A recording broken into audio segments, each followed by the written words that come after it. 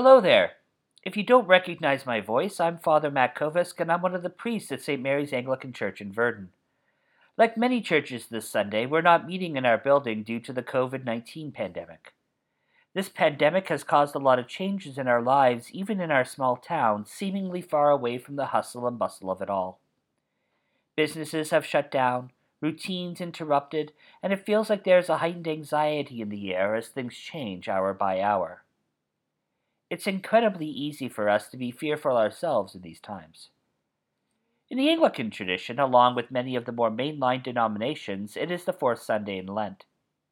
Lent is a time where we prepare once more to hear the message of Jesus' death and resurrection, the event that changed the world forever, as it were. You may be familiar with Lent, even if you're not a member of a church that practices Lent. You may be familiar with the idea that during Lent, we give something up. It has been known to be chocolate, but it can be other things that are important to us. This is to force us out of our comfort zone and into a wilderness, as it were. Many of us enjoy the idea of a walk in the wilderness.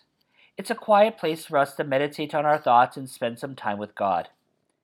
However, for many of us, it's a scary place that we don't understand.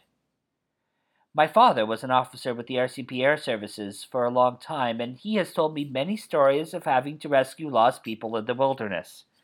It's incredibly easy for people to get lost in the wilderness if they don't know what they're doing or if something unforeseen happens. This idea of wilderness falls in line with the biblical idea of wilderness. That the wilderness isn't such a nice walk in the park, but a time of great distress. The Israelites walked in the wilderness for a long time. This time wasn't a pleasant experience for them, I imagine. We're told that they did complain about being away from the land that they loved.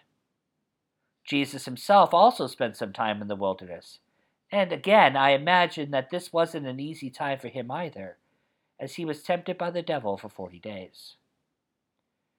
Perhaps, then, this Lenten theme of wilderness is appropriate for the situation we find ourselves in this day.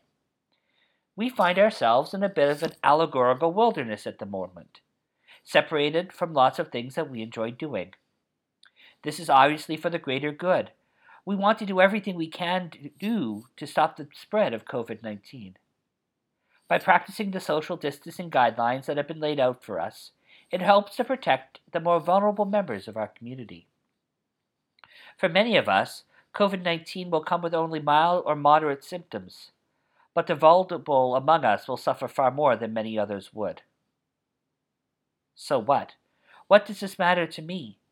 Being in the allegorical wilderness can be hard, especially when you seem lost in said allegorical wilderness. However, Jesus survived his time in the wilderness by remembering these three things: who he was, whose he was, and the power that was working through him. In dealing with the devil, Jesus relied on these three things, remembering what Scripture teaches both him and us about God. Perhaps we could learn the same for our allegorical wilderness away from the buildings that we've grown to love. In order to survive our own wildernesses, which at this point can include feeling lonely, being isolated from everything, a feeling of a loss of purpose, feeling scared because we don't know what's coming, or angry that you can't do anything about it yourself, it helps, I think, to remember that in all of this, we're never alone. For we are children of God, no matter where we worship on a Sunday morning, and that God does not abandon us in our times in the wilderness. The psalm that's set out for the day, Psalm 23, might help us here. It's a favorite of many of us, and is something that is unchanging, that we can cling to as everything rapidly changes around us. We may remember the opening line from the King James Version: "The Lord is my shepherd, I shall not want." This shepherd leads us to things that are good for us: green pastures, still waters, right paths. It is interesting to note that the shepherd does one thing that goes above and beyond a regular shepherd. He restores my soul. In this time of what seems like great darkness in the world around us, verse 4 probably sticks out the most for us. "Yea, though I walk through the valley of the shadow of death, I will fear no evil, for thou art with me." This is a valley of extreme darkness, the place of our deepest troubles and fears, the place where we feel the most isolated from others. No one else would dare come down into this valley. We're all alone in our valley of the shadow of death. Or so we would think. We face this darkness, but it holds no power over us because the great shepherd walks with us. Our shepherd has been there before. He too has spent time in the wilderness. He's walked the same road as us. The darkness that we face is not darkness to him, for our great shepherd is also the light of the world. And to quote John 1, the light shines in the darkness, and the darkness did not overcome it. Great. Now what? What do I do with all this talk about the wilderness?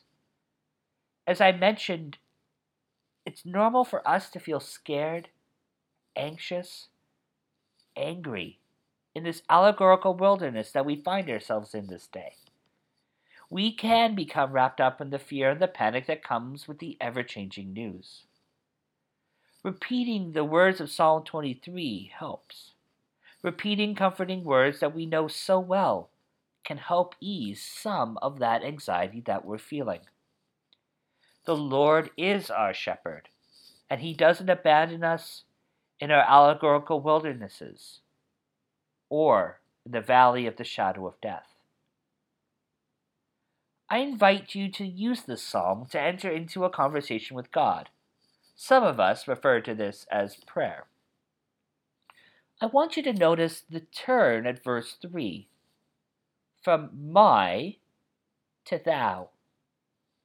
Instead of talking about God in the abstract or something distant from us, the psalmist uses second-person language to talk to God, a relationship between us and God. This is comfort to us in these days as we find ourselves more and more isolated from each other's physical presence. I want you to remember in your conversation with God all those who are affected by this pandemic. The sick and the suffering, the healthcare workers on the front lines of fighting this pandemic. Also, remember in your conversation with God all those in your life that you physically can't spend time with right now. And then pick up the phone and call them. Or send them a message. Reach out to them. Lots of us are feeling anxious in this time. If you're feeling anxious yourself or you're struggling yourself, reach out. Reach out to your friends, your family, your clergy. As we spend time in the allegorical wilderness, we need to support each other.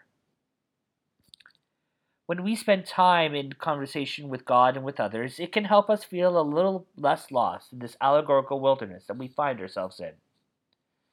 Just like the Israelites in Jesus' time in their own wildernesses, our time in this allegorical wilderness will come to an end. Of that, I am sure. But while we find ourselves here, let us reach out to God and to each other to help us get through this.